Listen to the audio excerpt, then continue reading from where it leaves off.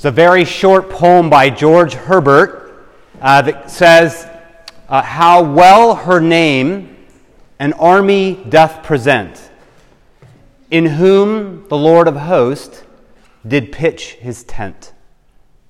That's the poem. The key to the poem is this first little phrase in the opening line, her name an army. Her name, army, is an anagram for Mary. An army plays on the Lord of hosts who pitched his tent in her womb.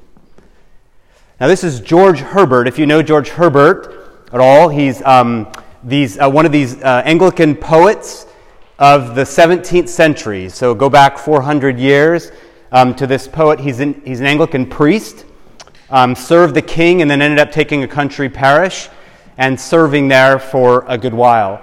And this poem, as you can hear it, is Herbert dancing this dangerous line between honoring Mary and venerating her. And that is the key issue for Protestants, is what to do with Mary. And if you go back and read Luther or Zwingli or Calvin, they flee from Mary. For them, this is a dangerous doctrine and a dangerous topic, and they won't have much to do with her. But by the time of the 17th century, the next century, there begins to be an interest in speaking about Mary and her role. G.K. Chesterton, who was converted into Catholicism, said, this is the key issue of Catholicism, not the papacy, not the Pope. To get over this one, that this is the mother of our Lord, and that she is a perfect woman, and her womb was perfect. It's a difficult kind of idea. What do we do with Mary? It's much easier as Protestants simply to ignore her and move on with the disciples and Jesus. But the Gospels won't let us do that. If you heard them today in the Gospel of Luke, to do that would simply be to ignore these major portions of Scripture that want us to deal with Mary. Look, if you just do, for example, the three major Gospels that feature her. Matthew begins in chapter 1, the beginning of the Gospel of Jesus Christ, and then he begins a genealogy that's dozens and dozens of men. There was Adam and Enoch and Seth, and he begins to move through this genealogy. And if you know that genealogy, there are 4 women: Tamar, Rahab, Ruth, and Bathsheba. Among dozens and dozens of men, all 4 women, Gentiles, Bathsheba probably, all 4 women are kind of the outcasts, they're the marginalized of society. Tamar plays the harlot, Rahab is a harlot.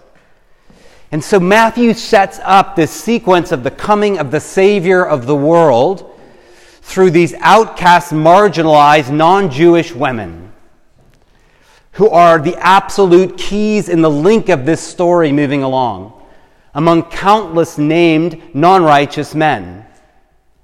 And so women feature so importantly for this genealogy, and it ends with this: Joseph of the tribe of Judah, who was married to Mary. Mary's the 5th woman in the link. And Matthew wants to know she plays a role as big as Tamar, as big as Rahab, as big as Ruth. Without Mary, the story of redemption doesn't happen. Women so central. If you go to John's Gospel, a very different beginning. Jesus goes into the desert. We have no genealogy of Jesus. The first major scene, Jesus and his family are at a wedding in Cana of Galilee. And his mother's first words are, Jesus, they are out of wine. What an odd statement. She doesn't ask him anything. Doesn't ask for his advice. She simply speaks the Lord into his first miracle. And John gives us that powerful word. And Jesus has this strange rebuke. What are you, woman, to say this to me? But then he does the miracle. It's for John, this is no longer Mary's son. He's taken on his divine role. But at the end of the gospel, John brings Mary back in again as Jesus hangs from the cross. And he says, John, behold your mother. Mary, behold your son. For John, Mary has this important connection to the linkage of family, to the redemption of broken families. Mary loses her son, John takes his place. And Mary plays this important role in that gospel. She's central there with Mary and Martha and Lazarus, these scenes where women are so close to Jesus. And today we have Luke's entry with Elizabeth.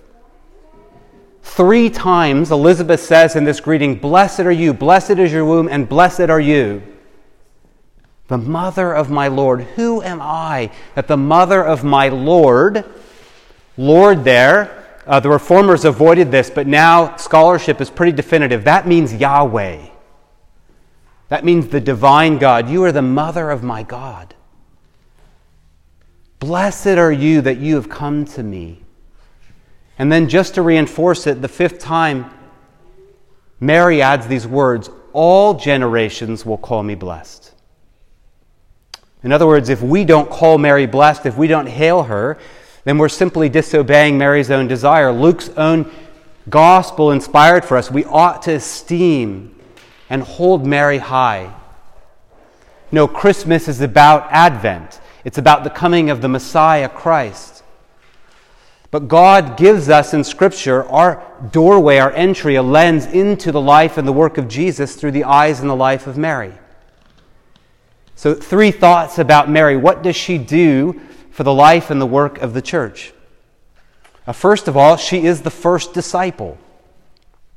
You think so often as the first disciples as these bumbling fishermen, these teenagers mostly, who run around with Jesus. But that's decades after Mary believed. Mary is a disciple in 2 ways. 1, in her faith, and 2, in her suffering. The angel came to Mary, a teenager, an outcast, marginalized, not of a royal state, and says, "Oh, by the way, the ruler of the universe is going to be born in your womb, and you're a virgin." And Mary says, "Let it be done to me according to your word." I mean, think how different our faith is. We have the evidence of millions of Christians that have gone behind us or come before us in our faith. We have pretty overwhelming history that this guy Jesus walked the earth and was seen after he was raised. We have the scriptures that have been handed around the whole world. And all Mary had was a promise and an empty womb of a virgin. And she believed. That's so significant for these disciples get to meet Jesus and hear him teach and see his signs. She believes on a word. That is faith. That is the definition of hope, to believe in what cannot be seen. And so Mary's our first disciple, to believe when everything in your sight, everything in your emotions tells you that this will not come to pass. Extraordinary faith by a woman. And she obeys into a world that means suffering for her. The scene after we read with Elizabeth today, Mary and Joseph, they take Jesus to be dedicated at the temple. And there's a guy there serving this elderly man, Simeon, who's been waiting for the Lord. And he takes the child and gives a blessing to the child, as we do here. You know, this blessing upon the child in his life. And he says in the middle of the prayer to Mary, he says, "This child will be for the rise and the fall of many nations, and a sword will pierce your soul as well." That's a prophecy to Mary. This child will tear a hole, a rend through your life. For Mary, you have to understand what this means for her. You know that scene in Luke, in the very next scene, Jesus is 12 years old. They've gone to the temple, to the synagogue, and they're on their journey back, and they can't find Jesus. And it says, and Mary and Joseph were terrified that their son wasn't with them. Jesus had begun to take on his role as the Messiah, and that meant he was no longer their son. When the angel comes and tells Mary to name the child Jesus, she doesn't get the privilege of naming. This won't be her child. It's like Hannah in the book of Samuel. This child will be dedicated to the Lord. Mary will give this child away to his work. In those days, if you know what it meant to have a Messiah, think about Jesus' time. The Persians and the Romans and the Greeks are in rule. And prior to Jesus has been Simon the Just or Judah Maccabees. These men who rose up as messiahs, and they took Israel's army, and all of them died. Some had their eyes plucked out, some were burned alive, some had their limbs cut off. Mary, your son's going to be a Messiah. This has to go through her mind. Messiahs get butchered by the Romans. Brutal. I mean, Mary's got an instinct, yes, my child will go. For her, this testing, I will serve, I will suffer what it takes to be an agent of the Lord. Not just a disciple who says, I believe, but I'll walk the journey that requires of me. Mary's our first disciple. Mary's a woman. Second, the womanhood is not incidental in the least. We get these 12 disciples, but long before them, we get a woman who believed. Prior to Mary, you know in Israel's history, women like the Queen of Sheba or Salome or Jezebel or the Cleopatras, the string of Cleopatras, one's maybe just passing away as Jesus is born. And they're dictators, they're powerful, they're from the elite of society.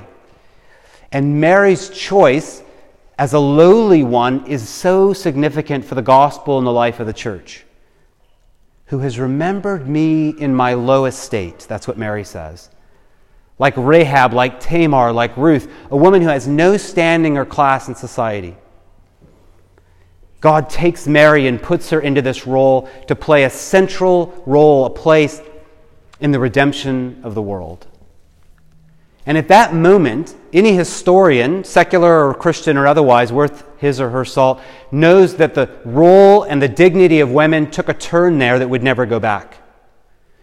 We talk today about women's rights and women's opportunity, women's equality, and we're not there everywhere. There's abuses in our culture, but that language owes itself to that generation. Paul wrote in his letters often, a man shall have one wife. I think never does he say a woman shall have one husband. And it's significant because these men were marrying and divorcing and collecting wives. And Paul says, no more. That changed Western society. Paul said, not in our churches you don't.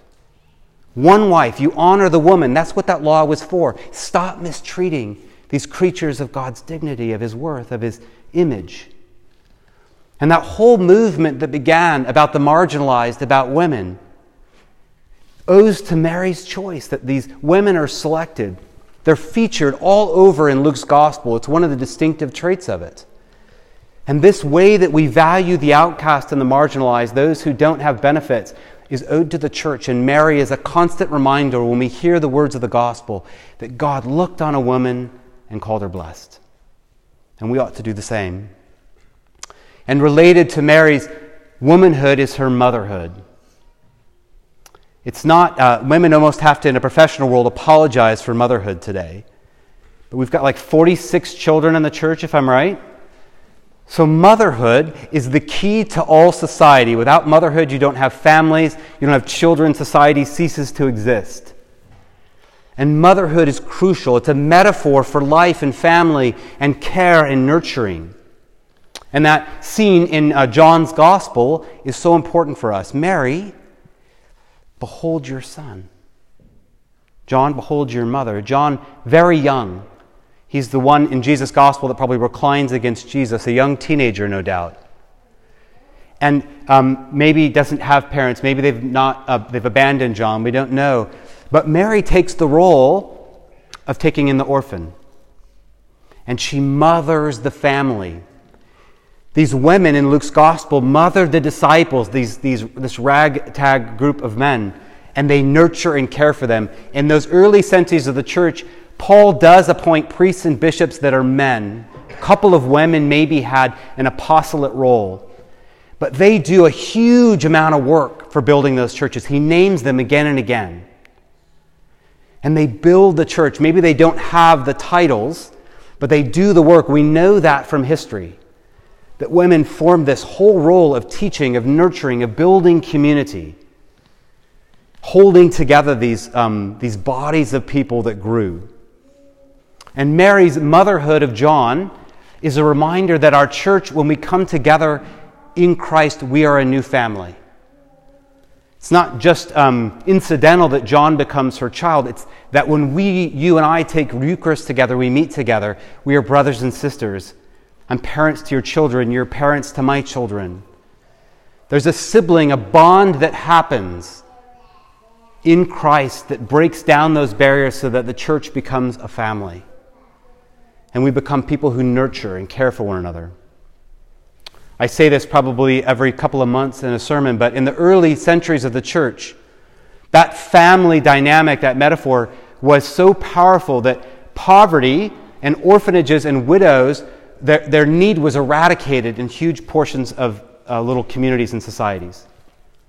Like, historically, we know this, because this family dimension, orphans and widows who don't have families come in and their needs are met. And that's the largest growth of the church in the first 2 or 3 centuries, because the church acted as a family. They look at that symbol of Mary caring for a need when she saw it out of her own need.